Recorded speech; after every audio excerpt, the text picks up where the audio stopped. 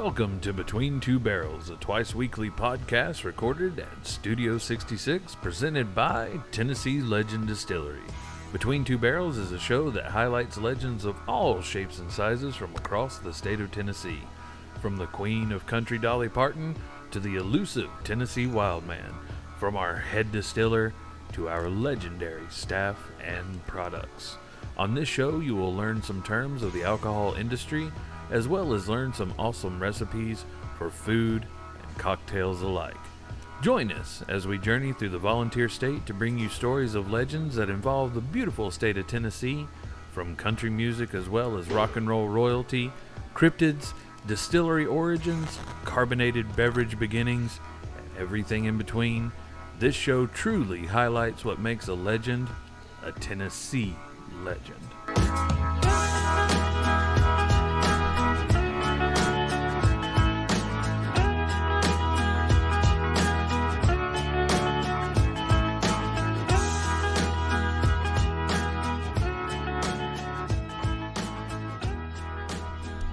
What's up, legends, and welcome back to another episode of the Between Two Barrels podcast.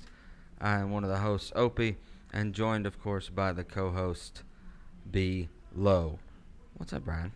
Not a whole lot, man. Getting back into the office after having some maladies, if you will, between dealing with a specific respiratory infection as well as finding out that I really don't have a whole lot of cartilage left in between a couple of the lumbar vertebrae. My after the holidays and kind of, I guess, through the holidays have been a little worse for wear, but still here, still kicking. Especially after we did those New Year's episodes talking about how you start the year is how your year's going to go. Hopefully that's not the case. Hopefully that's not the case. More along the lines of who you have in your house. And their personalities and stuff like that is a possible indicator. If that's the case, we really didn't have anybody over at the house, so Gotcha. Hopefully we made it past the time frame that's a possibility. But got some, I don't know if I'd consider it really exciting news as far as at the distillery, but we do have the change of our placemats upcoming. Yeah. We do have a lot of our products that will become seasonal products. So if you're listening, there are a few products that we do still have, I don't want to say an abundance of, but we'll probably make it till around spring break with a few other products that are going to be more seasonal products for us in both moonshines and whiskeys. So whenever you come in, hopefully you'll be given the rundown or the lowdown, as it were, to turn a phrase. But yeah, definitely got a few things making their way out the door, but only for a period of time. And then we also have some other flavors that are going to be gone the way of the dodo, as it were, at this point. But as we know, with some sort of DNA technologies and stuff like that, we may wind up being able to revive some of those. We might not be able to use the dodo as an example anymore. Right. Some of those revived, once thought to be extinct flavors. Well, I know that they talk about bringing the woolly mammoth back, and to be honest, I don't think that's a good idea. Why wouldn't you want a hairy elephant around? Yeah, but they're just too big. I'm a firm believer that just if it's that big, like snakes, spiders, if they get to a certain point, I feel like we should write a letter to God and be like, this is ridiculous. Well, I mean, the fact that we used You're to have breaking rules here. megafauna. Yeah. We used to have giant sloths, too. Yeah. Yeah. That dug tunnels. Yeah. They didn't live in trees. They dug tunnels. Yeah. But yeah, megaflora, megafauna. There's actually some megaflora that still exists, but not to the sizing of what it did years past. But megafauna is definitely something that really no longer exists, unless you consider a tiger megafauna. But it's still not entirely. Yeah. That's the last remaining remnants. Yeah. That elephants, something like that. Rhinos are considered megafauna, but not the way they used to be. They're like half of what the size that they used to be even now. So yeah. Beyond that, little dip into a Discovery Channel special. The store hours have kind of cut back some, and they may even cut back a little bit more because we have found ourselves more of a pre-COVID sense in terms of business, how much traffic is coming into the Sevier County area. Used to, during the months of January and February, it was literally dead as can be, except if you were going skiing up in Gatlinburg. Of course, COVID happened. Everything during that portion of the year just kind of ground to a halt.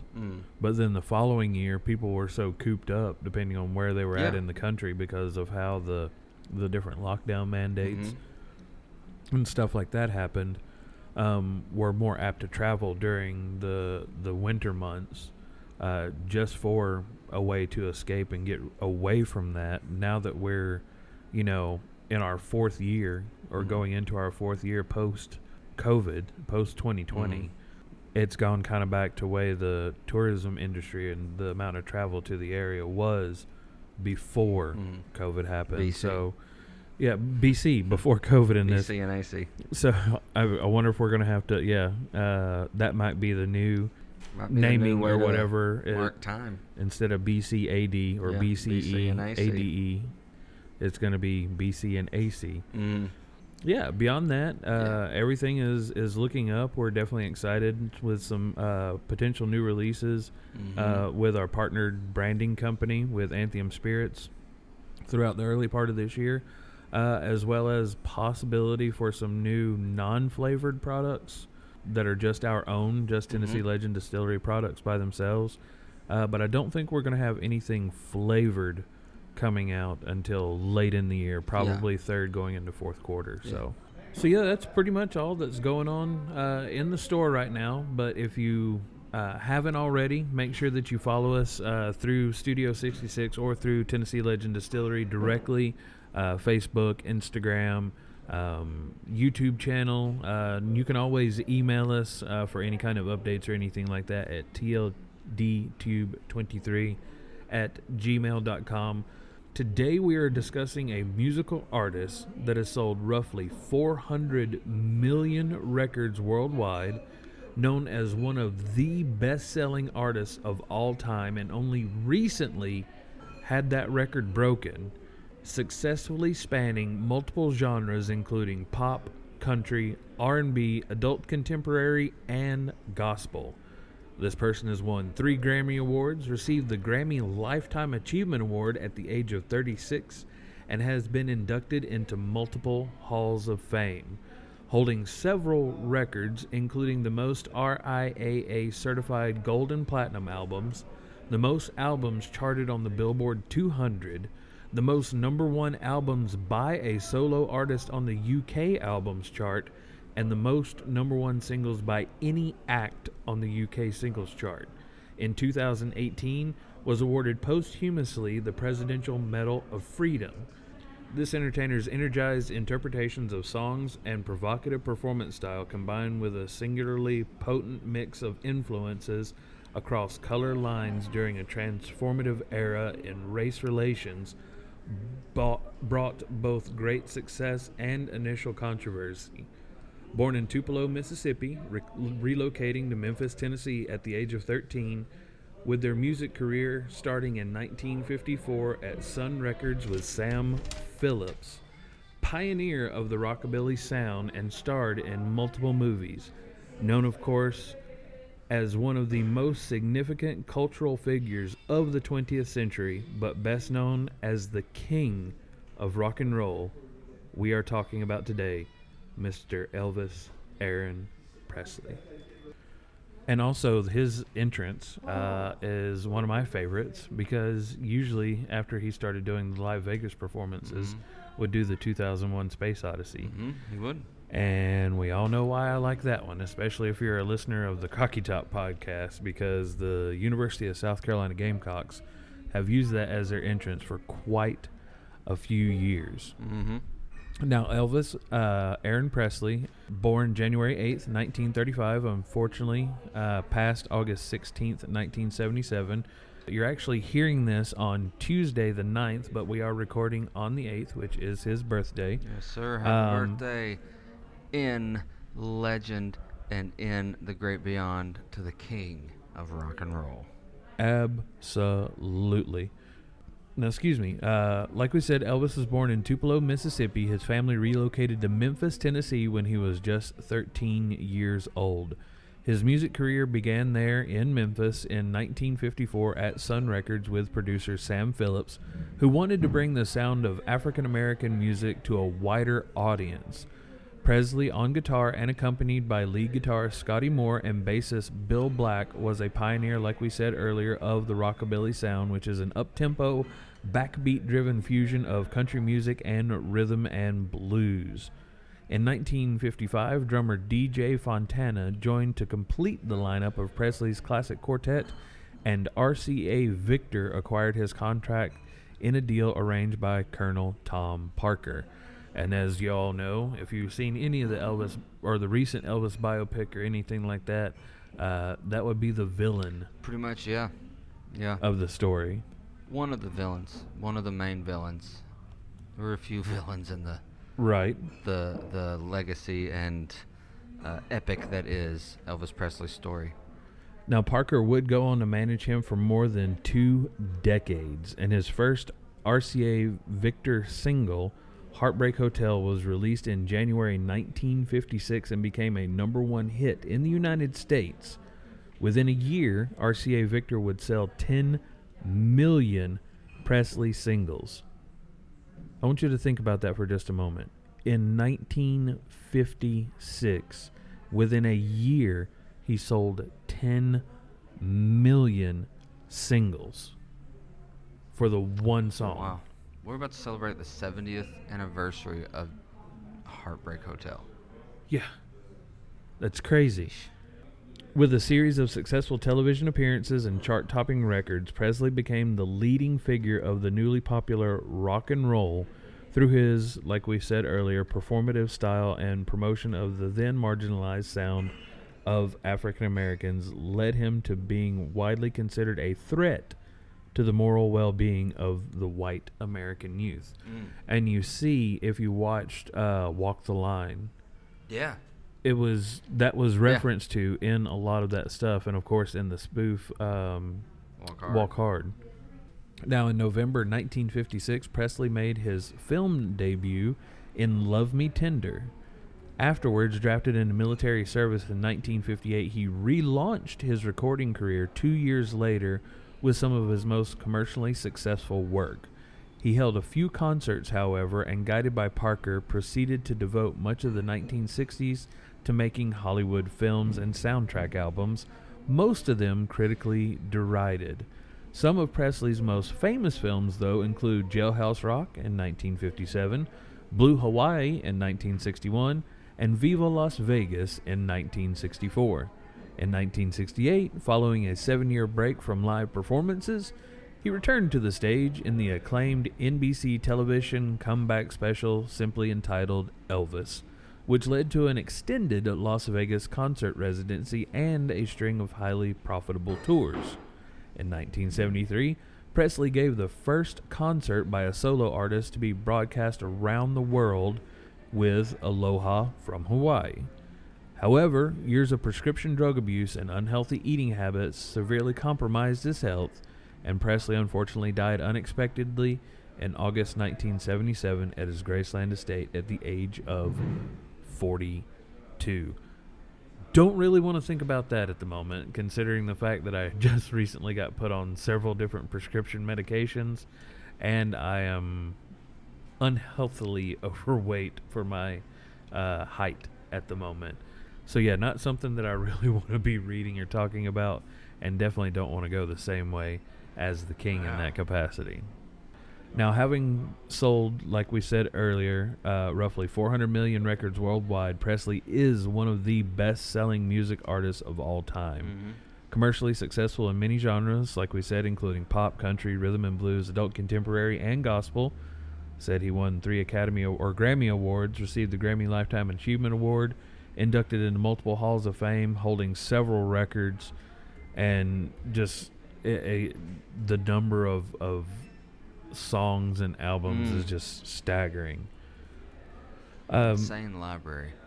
very, very insane library. Now, we're not going to be able to get too in-depth on a lot of this stuff because if you really want to get fully into the life and times of Elvis, there have been multiple documentaries. You've got the biopics that we mentioned.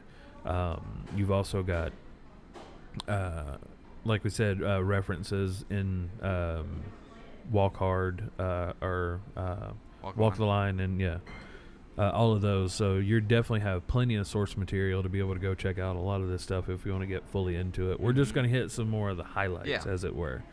But like we said, born on January 8th, 1935 in Tupelo, Mississippi to Vernon Presley and Gladys Love Presley.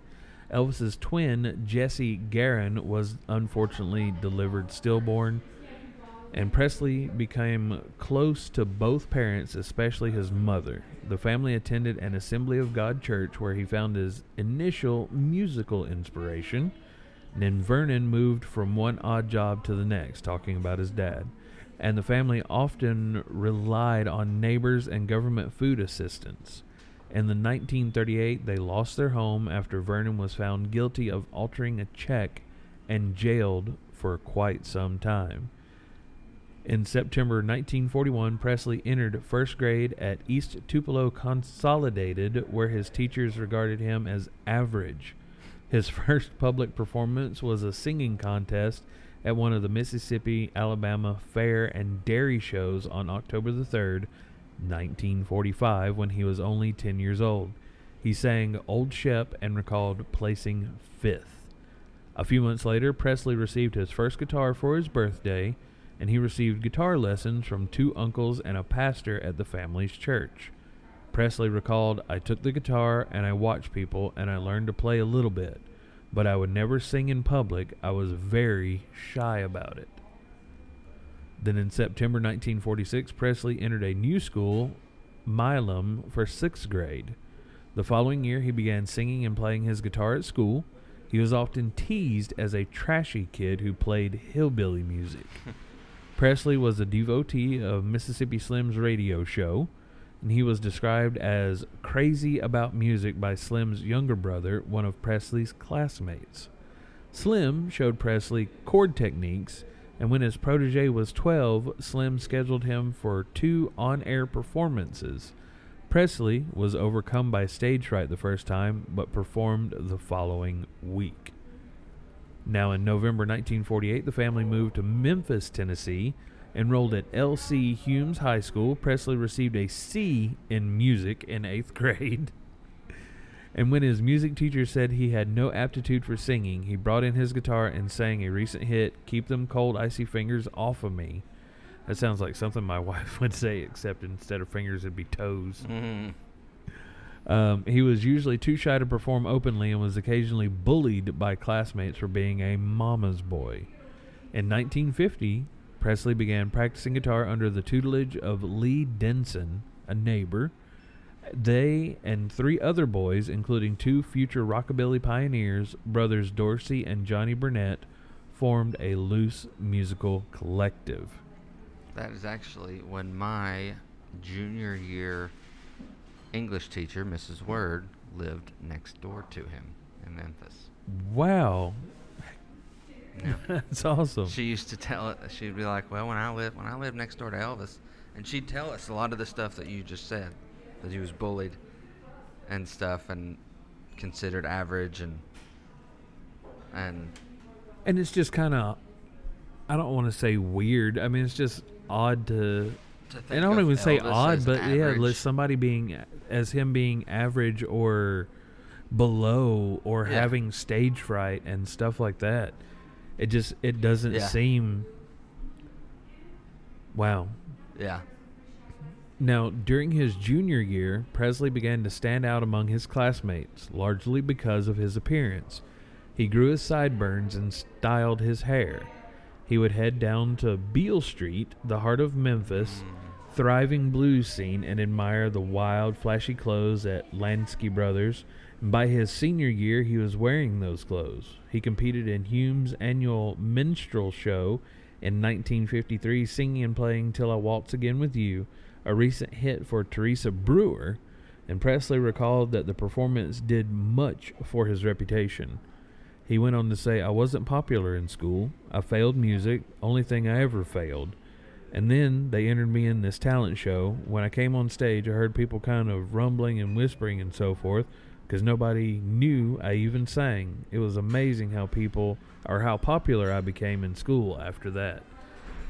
And if that hasn't been like a thing, like you could take somebody who you wouldn't think would be up for doing anything like that. Yeah. And you have one of the assemblies where they're doing like the, at one point in time you actually had speeches and people would campaign and stuff like that for class president and stuff like that. Now anymore, and even whenever I graduated in 99, it was all more about a skit. Like you went out and did some sort of like SNL skit or something like that. One of the popular ones that got one guy the either Mr. SCHS or president or something like that was him and his friends wound up coming out as the NWO. And they did a little bit of wrestling and stuff like that there in the gymnasium. But each one of them had their own personalities. One of them was Hall. One of them was Hogan. Nash. One of them was Nash. You know, they all took on these individual personas and stuff like that, but with some slight name changes to fit, you know, their name together with the wrestler's name and stuff like that. But yeah, I mean, I could imagine being the same thing and people becoming wildly popular, especially if they were unknowns prior to that. And that's something that you probably see as a recurring theme in a lot of Hollywood pictures. I mean, the new guy, DJ Qualls, doing the new guy, it was the same thing. Went from relatively unknown, is able to get a fresh start on everything by, you know, doing something out of the ordinary, or, you know, just making yourself stand out. As opposed to being just another... That happened to me in middle school. My 8th grade year, I was quiet, kind of picked on, different. My 8th grade year, the 8th grade talent show, I got up and sang Joe Nichols' The Impossible. And people lost it, and a lot of things changed that day because they didn't know I could sing, let alone that I had any talent other than talking about Dragon Ball Z. Don't know anything else, but if you ask me a DBZ question, I'll be able to answer you in a heartbeat. I didn't really have anything like that for me. I stayed pretty much a social chameleon throughout my entire... Well, let me say this. After I left South Carolina in what would have been after my 6th grade year, I did my 7th grade... No, I take that back. I did through 7th grade in South Carolina. My 8th grade year was in Georgia, and then I started up here in what would have been my freshman year, high school, 9th year. Up through primary and my first couple of years, a lot of people knew me, but not in that type of sense. I didn't really have like a major whatever, but I mean, people knew who I were in the classes and stuff like that because we had been around for so many years and stuff like that. Once I went to Georgia, it was a situation where I became a minority. And that's what was like a indicator, or he's one of the few white guys that goes to the school.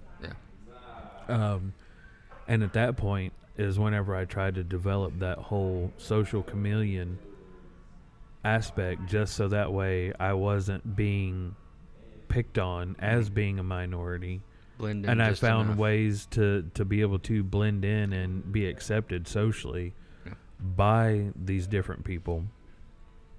And then whenever I got up here, I mean, I just moved from knowing everybody to not knowing hardly anybody, gaining acceptance by all of these people, and then the very next year having to do all of that over again.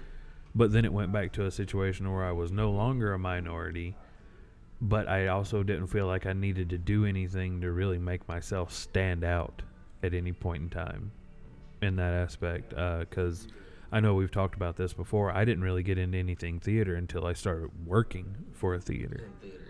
Yeah, before that, I mean, I was just I don't even know what my direction was or anything like that. I don't honestly think I've ever had a full-fledged direction. I just exist and make the best of everything that I can at that particular moment in time, without tons of forethought or foresight. Presley, who could not read music, played by ear, and frequented record stores that provided jukeboxes and listening booths. He knew all of Hank Snow's songs, and he loved records by other country singers such as Roy Acuff, Ernest Tubb, Ted Daffin, Jimmy Rogers, Jimmy Davis, and Bob Wills. The Southern gospel singer Jake Hess was one of his favorite performers, with a significant influence on his ballad singing style. Presley was a regular audience member at the monthly all-night singings downtown, where many of the white gospel groups that performed reflected the influence of African American spirituals. Presley listened to regional radio stations such as WDIA that played what were then called race records, spirituals, blues, and the modern backbeat-heavy rhythm and blues. Like some of his peers, he may have attended blues venues only on nights designated for exclusively white audiences, and many of his future recordings were inspired by local African-American musicians such as Arthur Crudup and Rufus Thomas. Now, B.B. King recalled that he had known Presley before he was popular, when they both used to frequent Beale Street, and by the time he graduated high school in June 1953, Presley had singled out music as his future. Could you imagine that, having basically your life figured out by the time you graduated and knew what you were going to do, what you were going to focus your life on at that point? I still feel like I haven't honestly even gotten, a full grasp. Like, I'm here at this job and I'm going to do this job to the best of my abilities, and I'm going to stay here and continue to progress in it until I either get told stop or get sent down the road. Yeah. But I couldn't have said yes. I had everything planned out and ready to go from high school. No. That's just putting too much pressure on yourself in some instances. People who plan their lives that way, oof. The pressure you put on yourself, you wonder why they're crazy. Right. Now, we had talked about, to begin with, how he first recorded with Sam Phillips and Sun Records. In August 1953, he checked into the Memphis Recording Service, the company run by Sam Phillips, before he started Sun Records. He aimed to pay for the studio time to record a two-sided acetate disc, My Happiness, and That's When Your Heartaches Begin. So an A and B side that actually were kind of like intertwined in terms of My Happiness being the one side and the reverse side being That's When Your Heartaches Begin. So I wonder if those two directly correlated to the other. My happiness is where your heartache begins. He later claimed that he intended the record as a birthday gift for his mother, or that he was merely interested in what he sounded like. Biographer Peter Gralnick argued that Presley chose Sun in the hope of being discovered.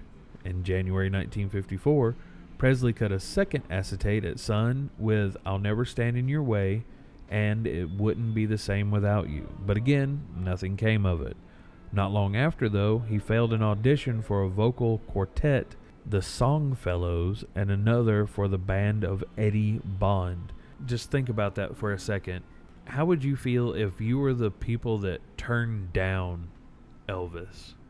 Would it be more of a situation to where the people that turned him down gave him more oomph to push himself even further? Yeah. But still, I mean, to be then afterwards, I would be like, I don't know if I should be like, you know what, I created Elvis by turning him down, or if I'd be like, damn me. Right. I guess that's I thought I knew it all. The mentalities, the thought process of someone. Are you the type of person that would say, "Oh, it's because of me that he went on to become successful. If I hadn't have turned him down, he wouldn't have." Or there was at East High School when I was there, or a little bit after I was there. I don't know if you've ever heard this. I wasn't a part of it. The Young Life. It's like a Christian group. It's like a high school after school group.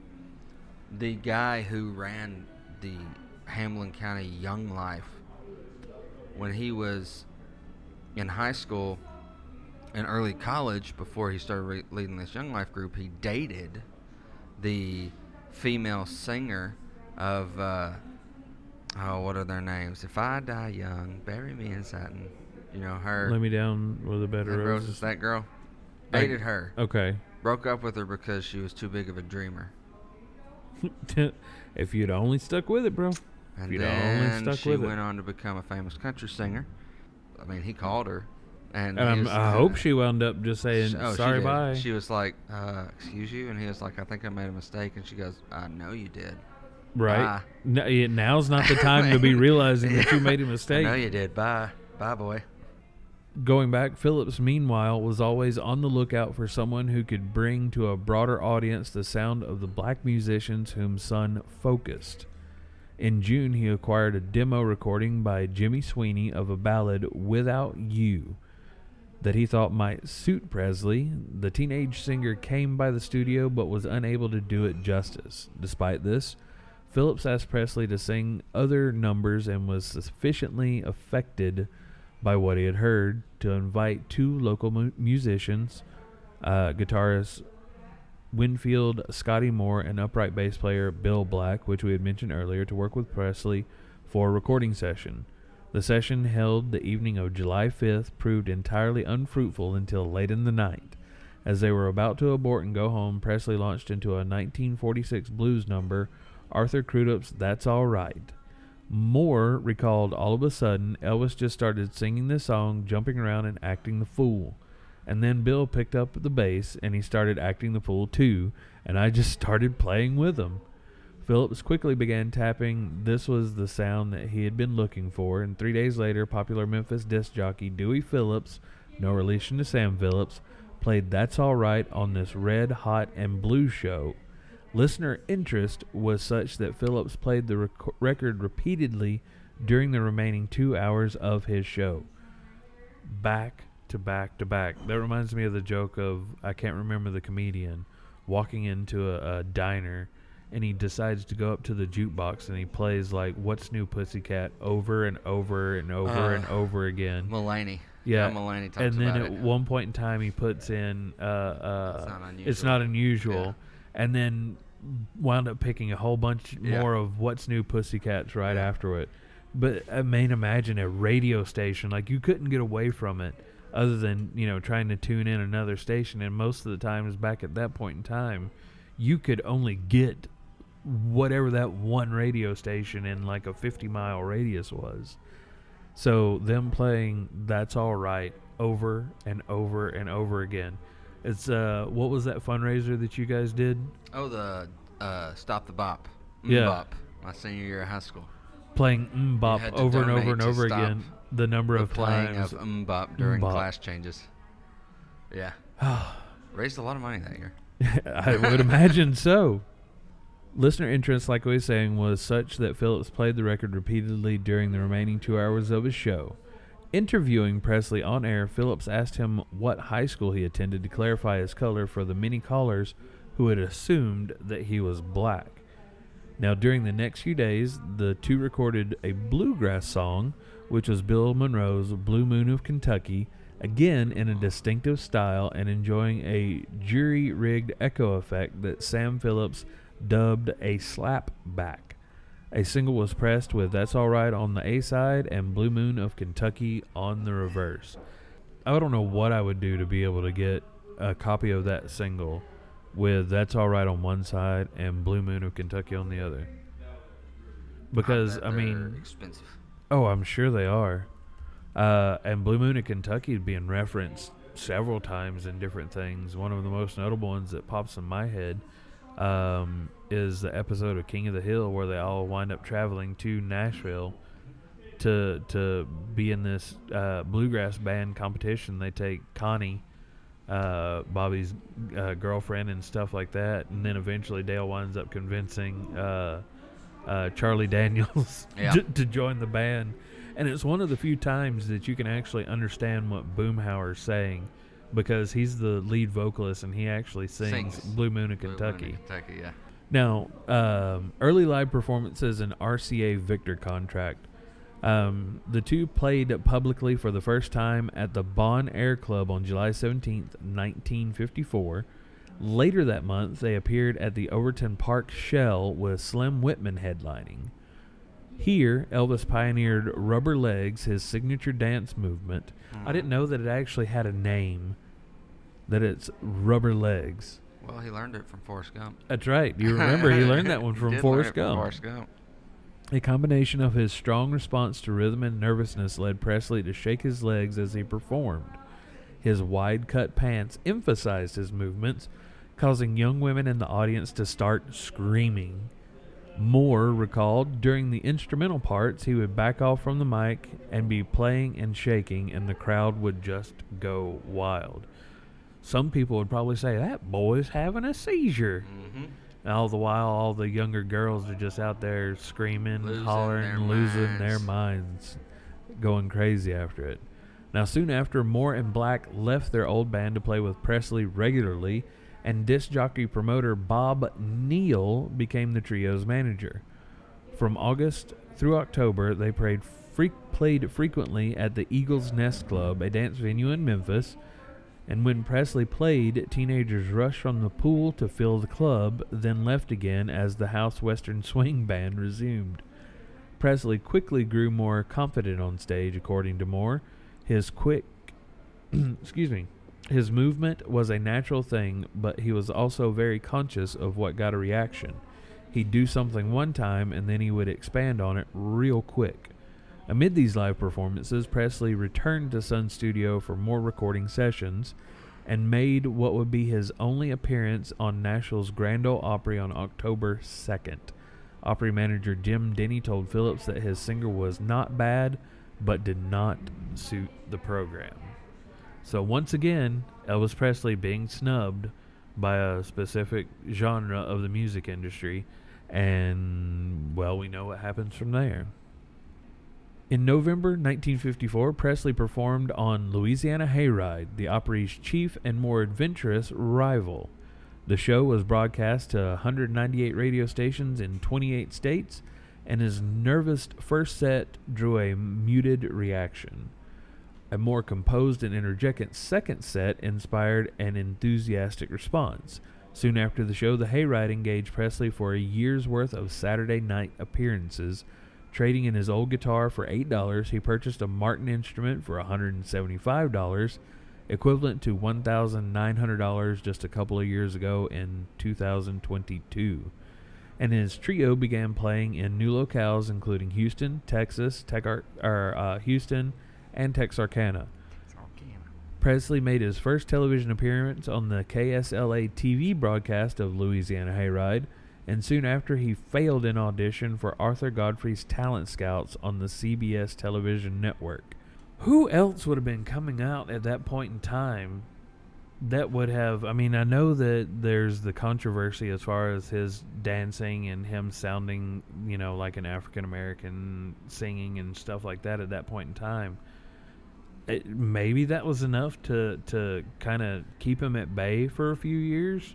Or to try to keep him out of certain things, but it just seems like, again, the more times that someone stood in his way, he wound up going above and beyond, like, screw you guys, I'm going to do it anyway.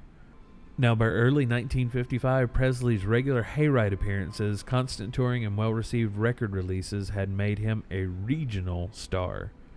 In January, Neal signed a formal management contract with Presley and brought him to the attention of Colonel Tom Parker, whom he considered the best promoter in the music business. Having successfully managed the top country star Eddie Arnold, Parker was working with the new #1 country singer Hank Snow. Parker booked Presley on Snow's February tour. By August, the Sun had released 10 sides credited to Elvis, Scotty, and Bill.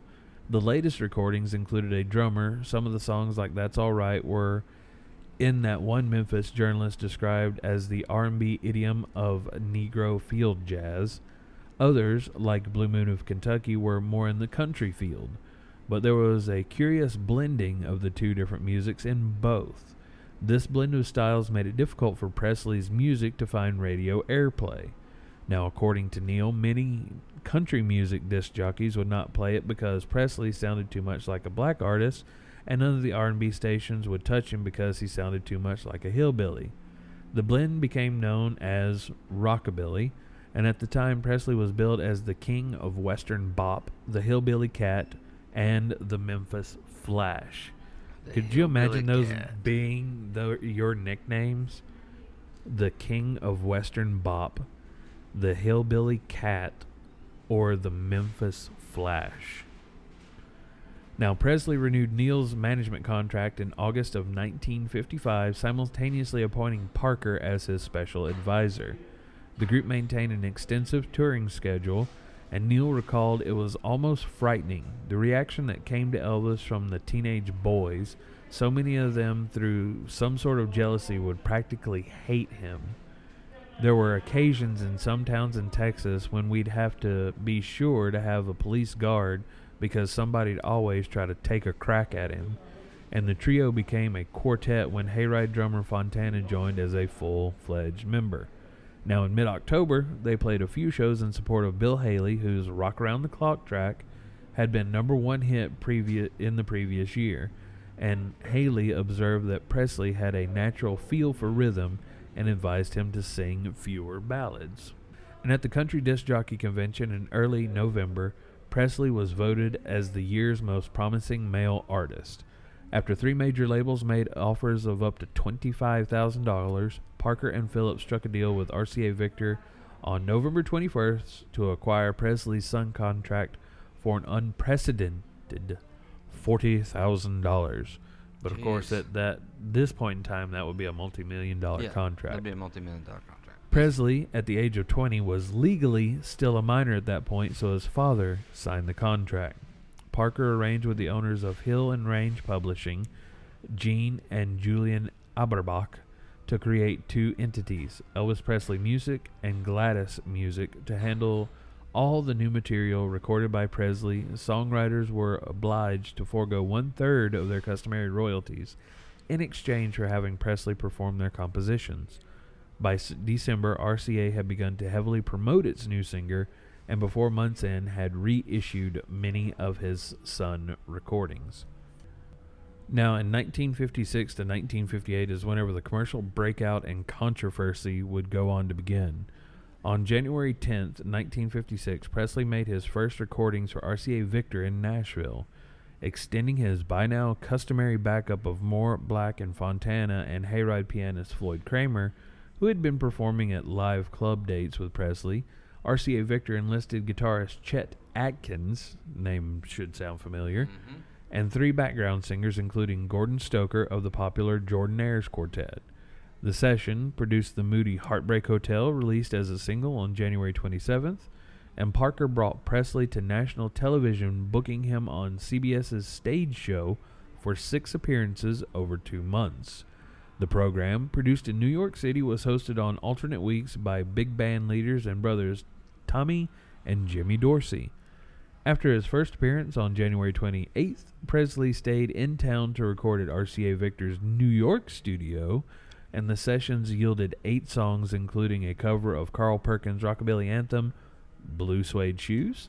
And in February, Presley's I Forgot to Remember to Forget, a Sun recording released for previous August, reached the top of the Billboard Country chart, and Neil's contract was terminated, and Parker became Presley's manager at that point.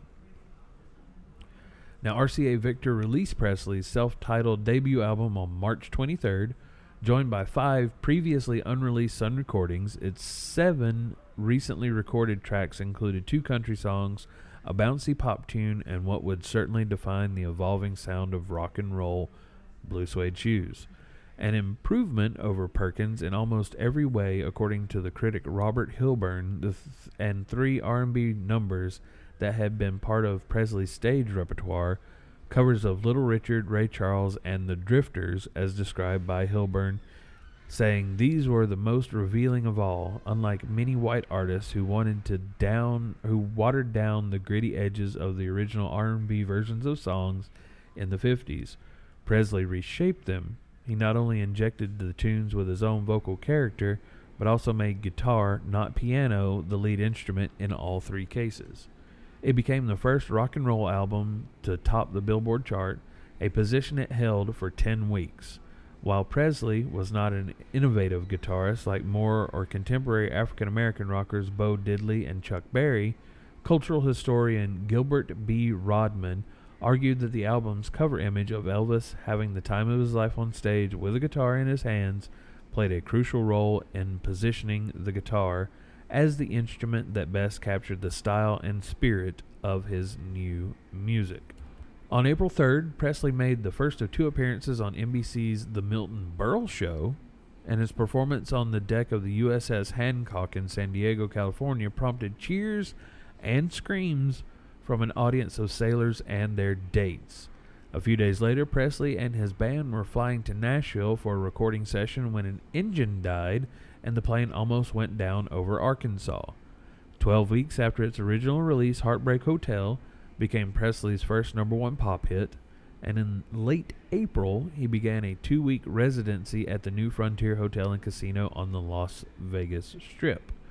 The shows were poorly received by the conservative middle-aged hotel guests, like a jug of corn liquor at a champagne party, wrote a critic for Newsweek. Amid his Vegas tenure, Presley, who had acting ambitions, signed a 7-year contract with Paramount Pictures, where he began a tour of the Midwest in May, covering 15 cities in as many days. He had attended several shows by Freddie Bell and the Bell Boys in Vegas, and was struck by their cover of Hound Dog, a hit in 1953 blues singer Big Mama Thornton by songwriters Jerry Lieber and Mike Stoller. It became his new closing number. And after a show in La Crosse, Wisconsin, an urgent message on the letterhead of the local Catholic diocese newspaper was sent to FBI Director J. Edgar Hoover, and it warned that Presley is a definite danger to the security of the United States. His actions and motions were such as to arouse the sexual passions of teenage youth. After the show, more than 1,000 teenagers tried to gang into Presley's room at the auditorium, and indications of the harm Presley did just in La Crosse were 2 high school girls whose abdomen and thigh had Presley's autograph. His second Milton Berle Show appearance came on June 5th at NBC's Hollywood studio amid other hectic tour. Milton Berle persuaded Presley to leave his guitar backstage, and during the performance, Presley abruptly halted an up-tempo rendition of Hound Dog and launched into a slow, grinding version accentuated with exaggerated body movements. His gyrations created a storm of controversy, with television critics being outraged, and Jack Gould of the New York Times wrote, "Mr. Presley has no discernible singing ability. His phrasing, if it can be called that, consists of the stereotyped variations that go with a beginner's aria in a bathtub. His one specialty is an accented movement of the body, primarily identified with the repertoire of the blonde bombshells of the burlesque runway." Ben Gross of the New York Daily News opined that popular music has reached its lowest depths in the grunt and groin antics of one Elvis Presley. Elvis, who rotates his pelvis, gave an exhibition that was suggestive and vulgar, tinged with the kind of animalism that should be confined to dives and bordellos. Ed Sullivan, whose variety show was the nation's most popular, declared Presley unfit for family viewing, and to Presley's displeasure, he was soon found himself being referred to as Elvis the Pelvis, which he called childish. And it is. I mean, you've got some of these people who were at that time in like their 40s, 50s, 60s that just are calling this guy all sorts of names and everything else, and yeah. Continuing on, the Berle shows drew such high ratings that Presley was booked for a July 1st appearance on NBC's The Steve Allen Show in New York. Allen, who was no fan of rock and roll, introduced a new Elvis in a white bow tie and black tails. Presley sang Hound Dog for less than a minute to a basset hound wearing a top hat and bow tie. He hated it. Absolutely hated it. As described by television historian Jake Austin, Allen thought Presley was talentless and absurd.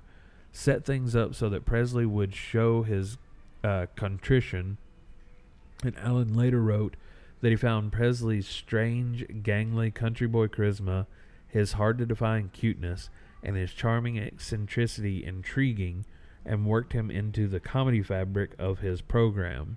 And just before the final rehearsal for the show, Presley told a reporter, "I don't want to do anything to make people dislike me. I think TV is important. So I'm going to go along, but I won't be able to give the kind of show that I do in a personal appearance."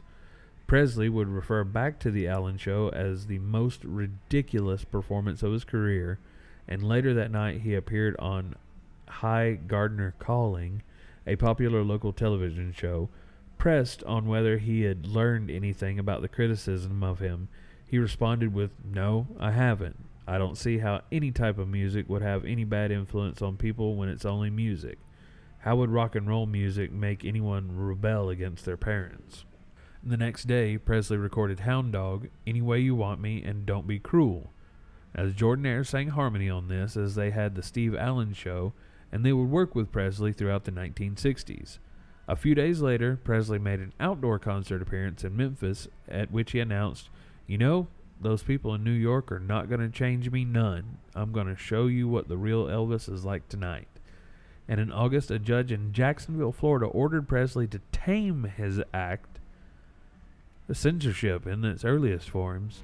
Throughout the following performance, he largely kept still except for wiggling his little finger suggestively in the mockery of the order, and the single pairing, Don't Be Cruel with Hound Dog, ruled the top of the charts for 11 weeks. A mark, of course, that would not be surpassed for another 36 years.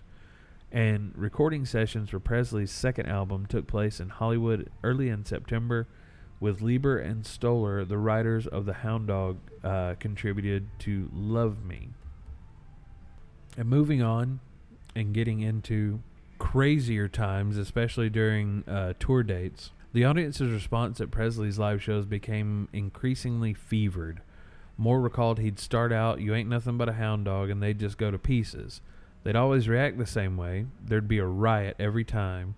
And at the two concerts he performed in September at the Mississippi Alabama Fair and Dairy Show, 50 National Guardsmen were added to the police detail to prevent a ruckus. According to Guralnick, the halting chords of the somewhat stumbling rhythm showed the unmistakable emotion and the equally unmistakable valuing of emotion over technique. Assessing the musical and cultural impact of Presley's recordings from That's All Right through Elvis, rock critic Dave Marsh wrote that these records, more than any others, contain the seeds of what rock and roll was, has been, and most likely what it may foreseeably become.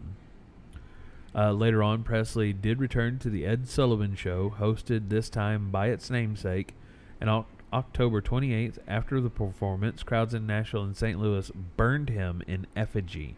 Going on, his first motion picture, Love Me Tender, was released on November the 21st, about a month later, and though he was not top billed, the film's original title, The Reno Brothers, was changed to capitalize on the latest number one record, Love Me Tender. I wonder if that was like the beginning of like having title tracks, or like whatever the title is said at some point in time. In the song. Yeah, or in the movie or whatnot. Yeah. To further take advantage of Presley's popularity, 4 musical numbers were added to what was originally a straight acting role, and the film was panned by critics but did very well at the box office. Just right there, early signs telling critics don't know what they're talking about. Presley would receive top billing on every subsequent film he made. On December 4th, Presley dropped into Sun Records, where Carl Perkins and Jerry Lee Lewis were recording, and had an impromptu jam session along with Johnny Cash. Though Phillips no longer had the right to release any Presley material, he made sure that the session was captured on tape, and the results, none officially released for 25 years, became known as the $1 Million Quartet recordings. The year ended with a front-page story in the Wall Street Journal reporting that Presley merchandise had brought in $22 million on top of his record sales. Billboard's declaration that he had placed more songs in the top 100 than any other artist since records were first charted, and in his first full year at RCA Victor, then the record industry's largest company, Presley had accounted for over 50% of the label's single sales. Who was it that we recently talked about that accounted for something like that, something insane like that? Dolly? Yes. Yeah. Yep. Of course, later on, Elvis did wind up getting drafted into the Army. Yeah. He made his final appearance on the Ed Sullivan Show on January 6, 1957. On this occasion, Indeed shot only down to the waist, so basically waist up. They weren't going to show his hips or anything lower. Commentators have claimed that Parker orchestrated an appearance of censorship to generate publicity. In any event, as critic Grell Marcus describes, Presley did not tie himself down, leaving behind the bland clothes he had worn on his first two shows. He stepped out into the outlandish costume of a pasha, if not a harem girl, from the makeup over his eyes, the hair falling in his face, and the overwhelmingly sexual cast of his mouth. He was playing Rudolph Valentino in The Shelk with all stops out. And to close, displaying his range and defying Sullivan's wishes, Presley sang a gentle, black spiritual, Peace in the Valley, and at the end of the show, Sullivan declared Presley a real decent and fine boy, and then 2 days later, the Memphis Draft Board announced that Presley would be classified 1A and would probably be drafted sometime later that year. Each of the three singles released in the first half of 57 went to number one with Too Much, All Shook Up, and Let Me Be Your Teddy Bear. Already an international star, he was attracting fans even where his music was not officially released.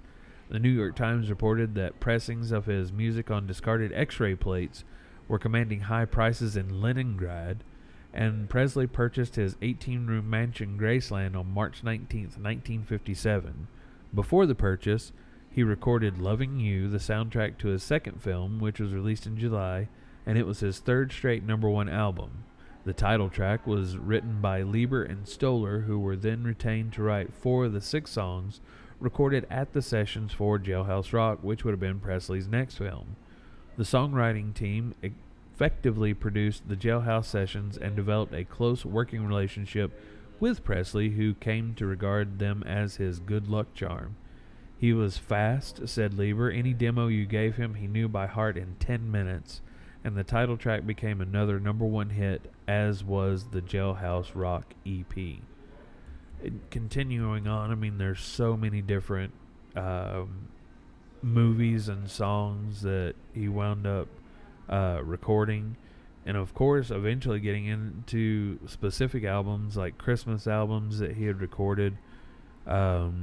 So many other things. And it wasn't until March 24th, 1958, that he was drafted into the United States Army at Fort Charles in Arkansas. His arrival was a major media event, and hundreds of people descended upon Presley as he stepped from the bus. Photographers accompanied him into the installation, and Presley announced that he was looking forward to his military service, saying that he did not want to be treated any differently from anyone else. Now, between March 28th and September 17th of that same year, Presley completed basic training and advanced training at Fort Hood, Texas, where he was temporarily assigned to Company A, 2nd Division Medium Tank Battalion, 37th Armor. And during the 2 weeks lead between his basic and advanced training in early June, he recorded 5 songs in Nashville. Wow. In the middle of serving in a war, after basic training and before getting deployed, I'm going to go record 5 songs. In early August, his mother unfortunately was diagnosed with hepatitis, and her condition rapidly worsened. Presley was granted emergency leave to visit her and arrived in Memphis on August 12th. Unfortunately, 2 days later, she did pass of heart failure at the age of 46, and Presley, of course, was devastated and was never the same. Their relationship had remained extremely close even into his adulthood, and they would use baby talk with each other, and Presley would address her with pet names. After he endured that, he wound up going back out, and in October 1st, 58, he was assigned to the 1st Medium Tank Battalion, 32nd Armor, 3rd Division, at Ray Barracks, West Germany, where he served as an armor intelligence specialist. On November 27th, he was promoted to Private First Class, and on June 1st, 1959, Specialist 4th Class. While in maneuvers, he was introduced to amphetamines and became practically evangelical about their benefits, not only for energy but for strength and weight loss. Karate, of course, became a lifelong interest. He studied with Jürgen Seidel and later included it in his live performances. Fellow soldiers have attested to Presley's wish to be seen as an able, ordinary soldier despite his fame, and to his generosity. He donated his army pay to charity, purchased television sets for the base, and bought an extra set of fatigues for everyone in his outfit. He also was promoted to sergeant on February 11th, 1960. Looking to satisfy your sweet tooth while visiting the Smoky Mountains? Check out Adina's Sweet Shop, a treasure cottage of baked goods nestled in the heart of the Smokies in Gatlinburg.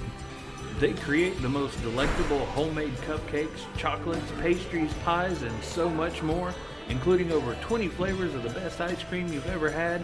And don't forget to check out their selection of boozy favorites as well. Locals and visitors alike have raved about Adina's desserts, and once you've tried them, so will you. At Adina's Sweet Shop, there is truly something for everyone. Just minutes from Dollywood or the mountains, you can find them at 170 Glades Road in Gatlinburg, Tennessee, or online at adinasweetshop.com, and tell her you heard about them from Tennessee Legend Distillery.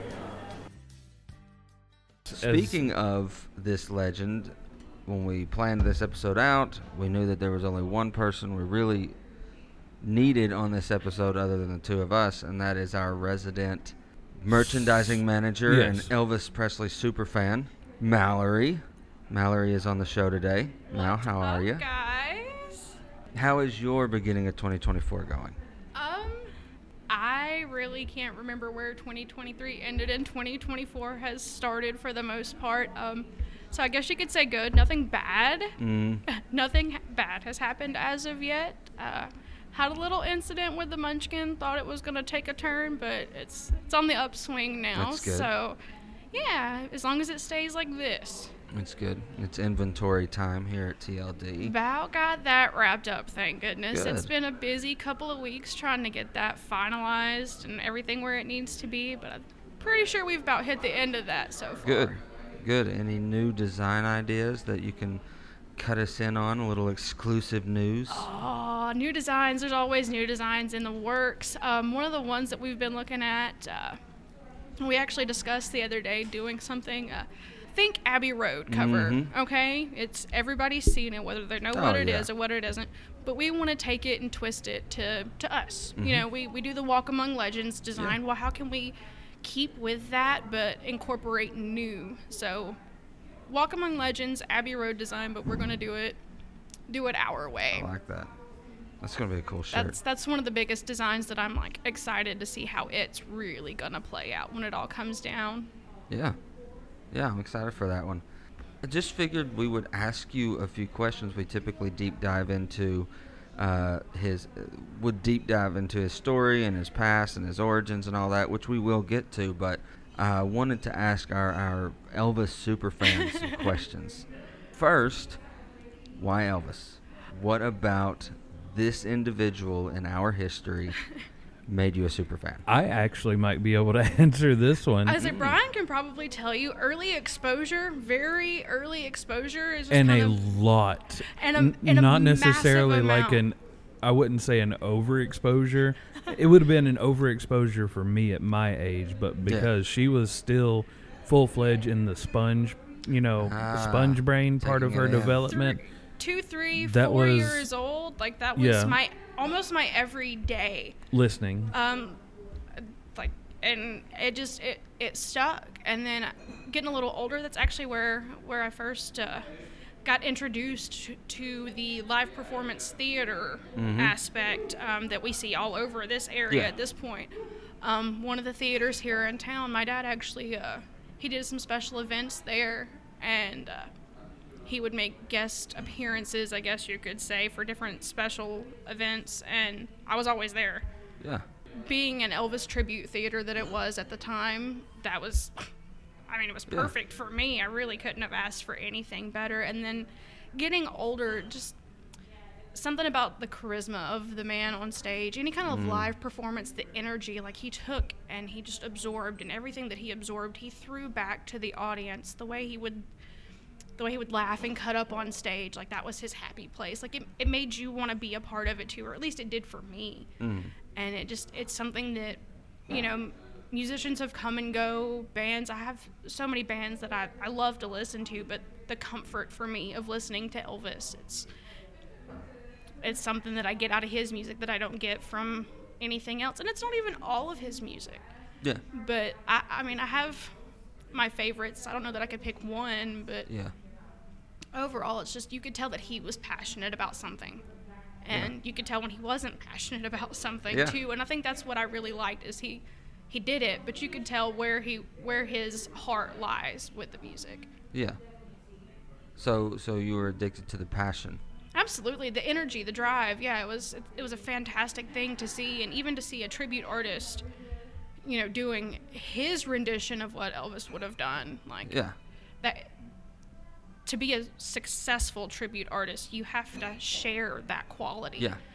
Some of them do, some of them don't. Some of them look like him, some of them sound like him, but they don't give the energy that he gave. Wow. I like that. So what was your first memory? Like, you still to this day, like, oh, I remember that song or that moment. So speaking of tribute artists, my first Elvis memory would be the song Love Me Tender. Mm-hmm. And if you've ever seen one of his performances during the slow songs, the love songs, he was notorious for giving out scarves. I was probably, 3-4 years old, was over at the theater watching the show, minding my own business. Well, Love Me Tender comes on. Mom takes me down to the stage, pops me up on the stage, because Lord knows I was not tall enough to see over it or for them to see me. And they actually brought me onto the stage, gave me a big ol' hug, threw that scarf around my neck, threw that kiss on my cheek, and I was in heaven from that moment on. Like that's all that mattered to me from that point on. Do you still have the scarf? I wish more than anything I did. I think a few of them were actually lost in a house fire. And then some of the others that I tried to hang on to over the years, just between moving and what's really important, what's really a necessity. Unfortunately, we have to make the decision to let some of those, you know, valuable to the heart things that are just kind of in the way. You have to let them go. But if I had any of them, there's one in particular that I wish I had, knowing now what I wish I would have known then. I had a scarf that was signed by the one and only Charlie Hodge. Mm-hmm. You've talked about Charlie a lot before. Charlie was a cool guy, you know, and, once again, knowing now what I wish I'd known then, I would have spent more time talking and learning and taking advantage of the opportunities that I had right in front of me, because he was actually working at the theater. Uh-huh. So just that continuous day in and day out interaction, which at the time, being little, was like, okay, that's cool. Yeah. Now it's like, oh my gosh, I had this handed to me on a silver platter. I should have taken advantage of it, but hindsight, you know? And for those of you that don't know, Charlie Hodge, very close friend and confidant. Absolutely. They met in the Army. As well as band member. Yeah, vocal coach. Vocal, everything for Presley. Yeah, they met in the Army, and they clicked. You know, Charlie had been singing with several gospel quartets and stuff like that, which is where Elvis's heart truly lied with music, is that gospel upbringing, and he loved that quartet style. The Blackwood Brothers were a big group. He actually wanted to be a member of the Blackwood Brothers. Later on in life, wound up getting to work with a descendant of the original Blackwood Brothers with R.W. and Donna Blackwood. So full circle moment there as well. Pretty cool. But that's probably the one piece of memorabilia that I had. And it disappeared somewhere in the mix. But so that's an ultimate fan moment, I guess you could say. But the gospel roots and gospel fandom is a staple amongst Mississippi-born, absolutely. That's all you had. Tennessee inherited. That's all you had was those performers. Those church socials, man. Oh, That was your entertainment Friday night you didn't have anything else to do, you were in one of two places. You were in a bar or you were in church. Yeah. Right. So, what are your thoughts about the recent biopics about both Elvis and Priscilla? So I haven't seen the last one that that Priscilla put out, the most recent. I haven't seen it yet. It's one of those I have to be in the right, aka I have to have quiet time where I can sit and focus. But the Elvis biopic that Baz Luhrmann, it was fantastic. From a fan standpoint, you know, if you haven't actually spent time into the backstory of Elvis and you just kind of followed along to the music, it was really eye-opening for someone, a super fan like myself, that has done their digging, that has done their backstory. A lot of it wasn't necessarily new information, but the way it was executed, the way it was brought to life, I was really impressed with. I don't necessarily know that it could have done better in certain aspects, but there's always room for improvement. But I don't know that it could have gone any worse with the crew that was put together. Austin Butler did a fantastic job making that conversion.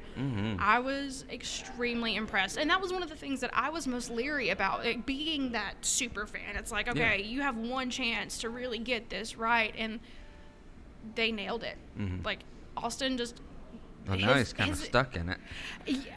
I'm not gonna say it's a bad thing. I'm not gonna be mad about it. No, if it's something that he's done it so long. I mean, the hours and weeks and months and all the time that he spent dedicating himself to this role, it's really kind of impressive, because if you look back and, you know, when Elvis was doing his acting, he committed himself to the role. Whether he liked it, whether he didn't, he committed to the role. And that's the person that he was for the duration of the filming of whatever movie he was working on at the time. I was pleasantly surprised the fact that they showed that Colonel Parker was questionable at best at times, and not always out. Obviously, not out for what was good for Elvis. He was, but then the point that they made that, you know, Elvis threw all of these things away, or he put everything he had into the music, but he did it for the fans, and it's like, yes. So as a fan, there is that guilt trip, I guess you could say, which, I mean, let's face it, I was not alive when this happened, so I should have zero guilt about it, but just as a member of the fan base, it was like, you know, maybe he did work so hard, maybe he did do so much and push himself so far for the sake of making his fans happy. That actually brings me to another question: is when stars such as Elvis and his let's face it, tragedy kind of crumble under the pressure, do you believe that we own some of that guilt? Do we also put too much? And it wasn't just Tom Parker that did it. Oh, no. I mean, too. no, and and my mom even says that too. Like, my dad's first concert when he was 9 years old was Elvis Presley. Oh, I'd give anything. And so they would always say, it's like, no, Tom wasn't the only guilty party. We did it too. No, I 100% agree with that. Like, no, Tom was not the only guilty party. Tom's guilt lies in deception, I feel. Yes. I feel like his guilt comes from deception. He treated Elvis and referred to Elvis as merchandise. Yeah. Because let's face it, this is a carny. A guy that's used to... He's a snowman. He often called himself the snowman and a con man, however you want to look at it. He was not what he presented himself to Elvis as.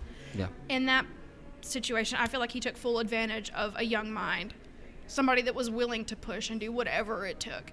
And he saw that opportunity and what Elvis was capable of and took full advantage of that.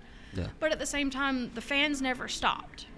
No. Like, even when he was gone to Germany for years and wasn't doing anything really, he himself wasn't doing anything, the fans never stopped. So I think that push, that drive was always there. Like, if I don't keep them happy, I'm going to lose them. So no, I feel like the fans are, I mean, I don't want to say just as guilty. Yeah. But I mean, the fans have every bit of the responsibility that Parker did. Well, and you see it so big today with I mean, you see it with Taylor all kinds Swift of celebrities. Yeah, and, absolutely. Even movie actors like Hugh Jackman, and you. I mean, even just your social media influencers yeah. at this point, like the pressure is there. If you don't keep yourself 100% of the time in front of your audience, you're gonna lose them. Mm-hmm. And it's a big push, it's a big drive, and I honestly don't want that headache. Yeah. I would not want that. Like, I have enough pressures and stressors in my life as just me, like between work and home and me. Yeah. To take on the concerns and cares of any kind of extra. No, absolutely. So if you could talk to him today, Yeah. what is one thing you would say or ask? I would ask why he didn't go with his gut. That would be the biggest thing, because from so many interviews that I've read and listened to and things like that over the years, there came a time that he was very unhappy with what he was doing with his career, because it wasn't what he wanted. It was what Parker wanted. Mm-hmm. He wanted to go to Europe and tour. He wanted to go and see the world on tour. Like, he wanted to connect with all of his fans. And he wasn't allowed to. And he wanted so many times to tell Parker, hey, it's over, it's over, it's over.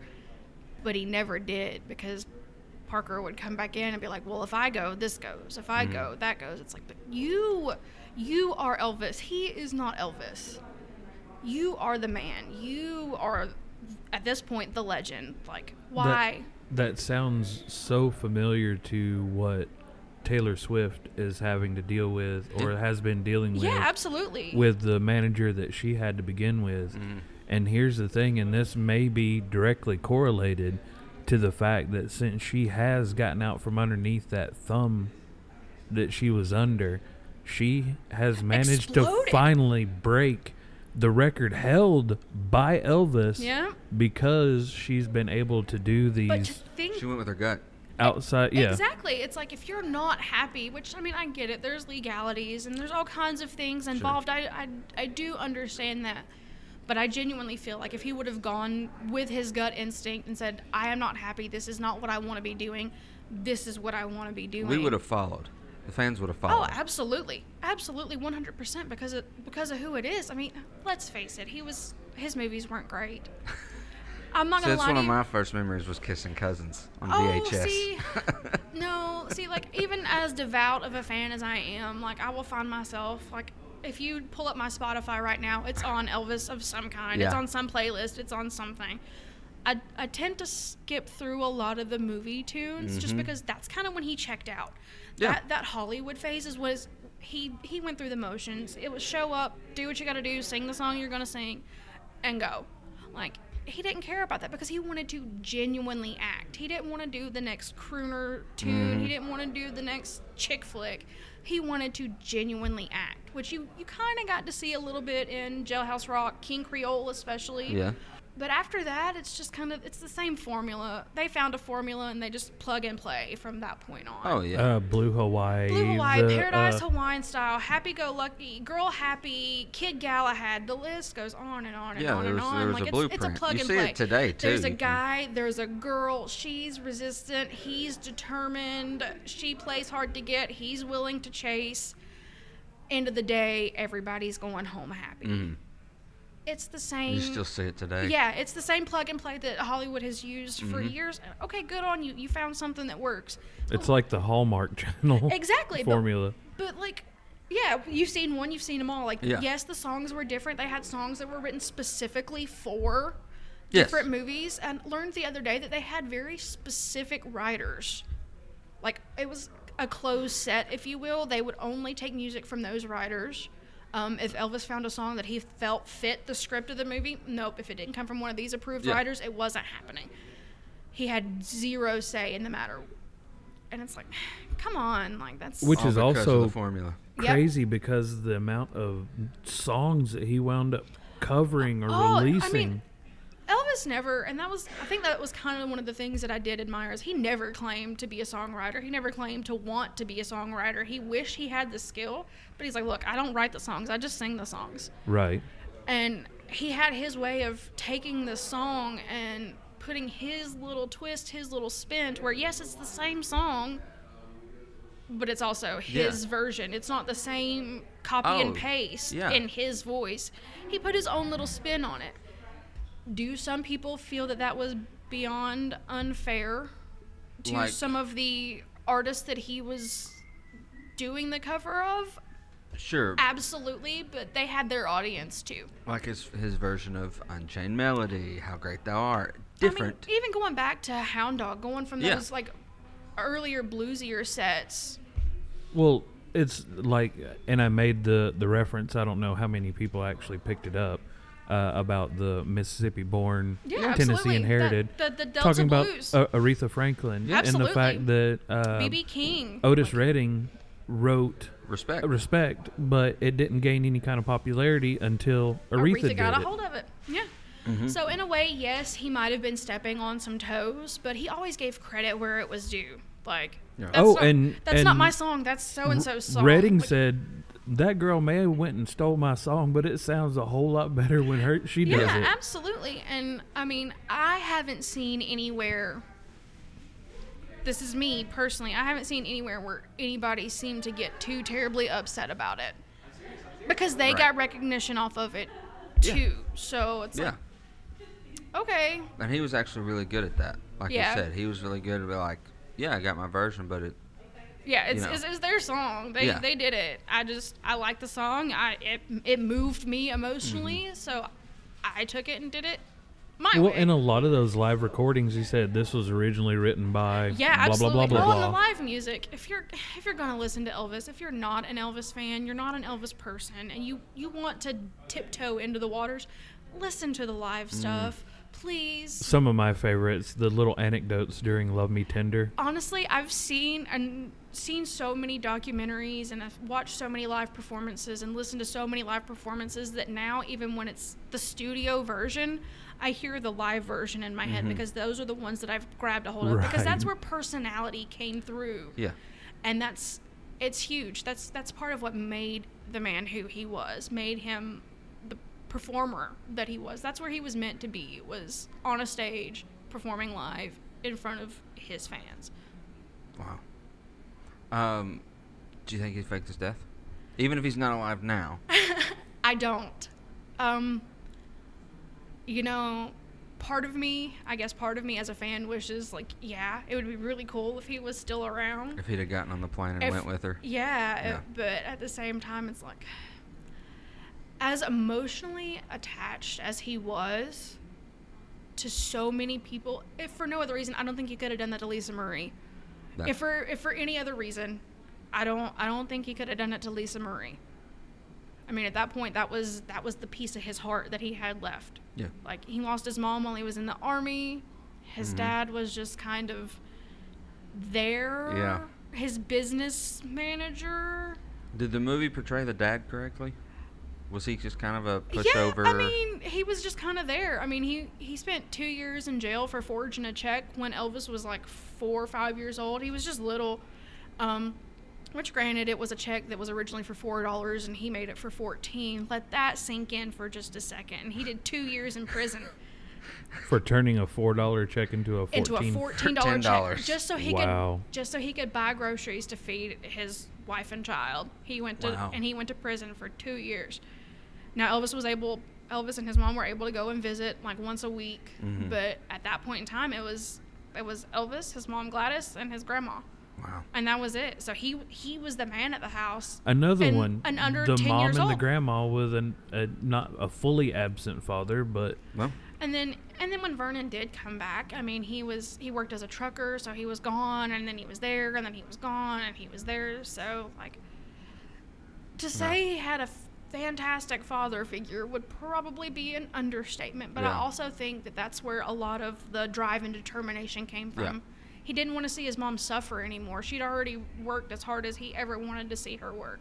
Yeah. That was his goal, was to make sure that she never had to work again. Well, Yeah. that's a major driving factor for a lot of people. I mean, you look at 90% of athletes. Musicians, a lot Yeah. of these people that are just, they push and push and push. Home is that driving factor, whether it's mom or spouse or kids. Do you think he could have survived today if he, like, social media? Do you think if he was coming up today, or would he have just been like, this isn't for me? Under the right circumstances, I want to say yes, that he could have done it, because that constant push was there. He had that motivation. But at the same time, the simplicity of the time that he was in versus the technology and all of the crazy stuff that we have now, I don't know. I think that's part of what his sound was the simplicity, not the crazy auto-tunes and enhancements, just his voice and instruments. Mm. #hips don't lie. Yeah, absolutely. Absolutely. Wow. That's all the questions I had. You've answered them fantastically. Well, thanks. It's something I'm passionate about, I didn't write a 7-page paper in school without cracking open a book. It's fine. Right? I had to make, sad but true, I had to make up references. I just picked some books that I'd read over the years and sorted them on my works cited page, and was brave enough to tell the teacher that I did so. And he was like, yeah, I'm going to check your references. I was like, okay, go ahead.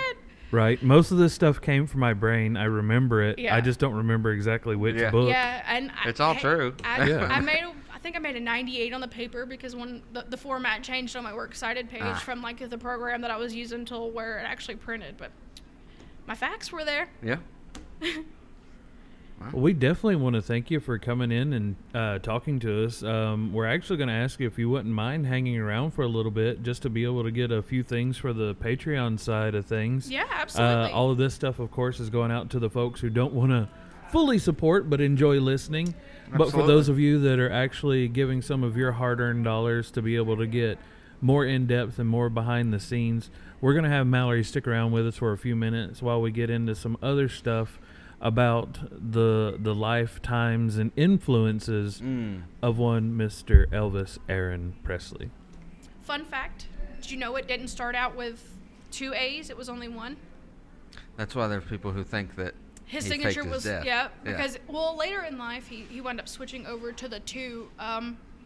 He said it just made sense. That's how everybody else did it. That's what was recognizable, so that's what he did. Because on his tombstone, it's the double A. The double A, and people are like, no, he had 1 A. That's There's why he only faked his one. death. And Yeah.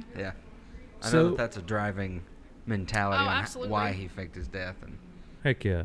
Well, Mallory, we definitely want to thank you again for coming up and hanging out with us today. Thank you for all the information, a lot of the stuff that probably weren't going to be able to find through a Wikipedia page, stuff that's going to take either getting some firsthand stories or even deeper scouring into the world of the interwebs, or I've back to the definitely- old school actual books, printed that's what books. I used, was actual printed books. But yeah, thank you for having me. It's been a blast. absolutely.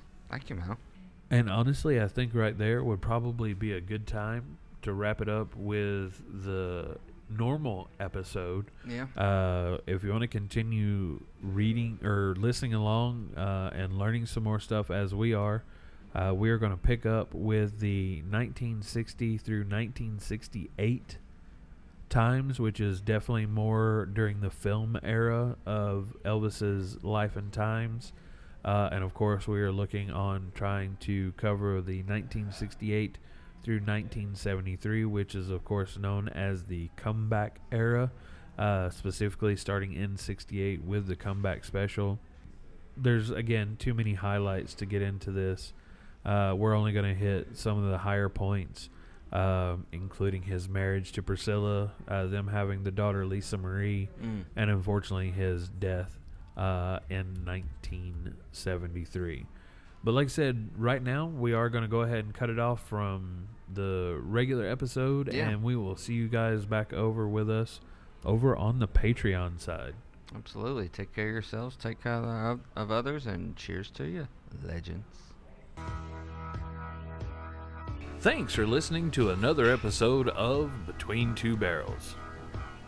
We hope you enjoyed this episode. For more information about what's happening with any of the Studio 66 shows, make sure to like, follow, subscribe, click the thumbs up, whatever you have to do to make sure you get your fill of this legendary content. To do so, search Studio 66 on Facebook or Instagram, or the Studio 66 playlist on YouTube from Tennessee Legend Distillery. You can also subscribe to our Patreon channel, patreon.com/TLDstudio66, for additional content for all of the Studio 66 shows, as well as gifts from the different Studio 66 podcasts and Tennessee Legend Distillery. And if that wasn't enough, you can also visit our website, tldstudio66.com, where you can find links to all of the shows and podcasts, as well as merchandise for all of the individual podcasts. And don't forget to sign up for our newsletter. Heck, you can even leave us a voicemail if you like via SpeakPipe, or send us an email at tldtube23@gmail.com. However you go about it, make sure you don't miss out on getting even more legendary info about the studio, as well as the distillery from Studio 66, presented by Tennessee Legend Distillery.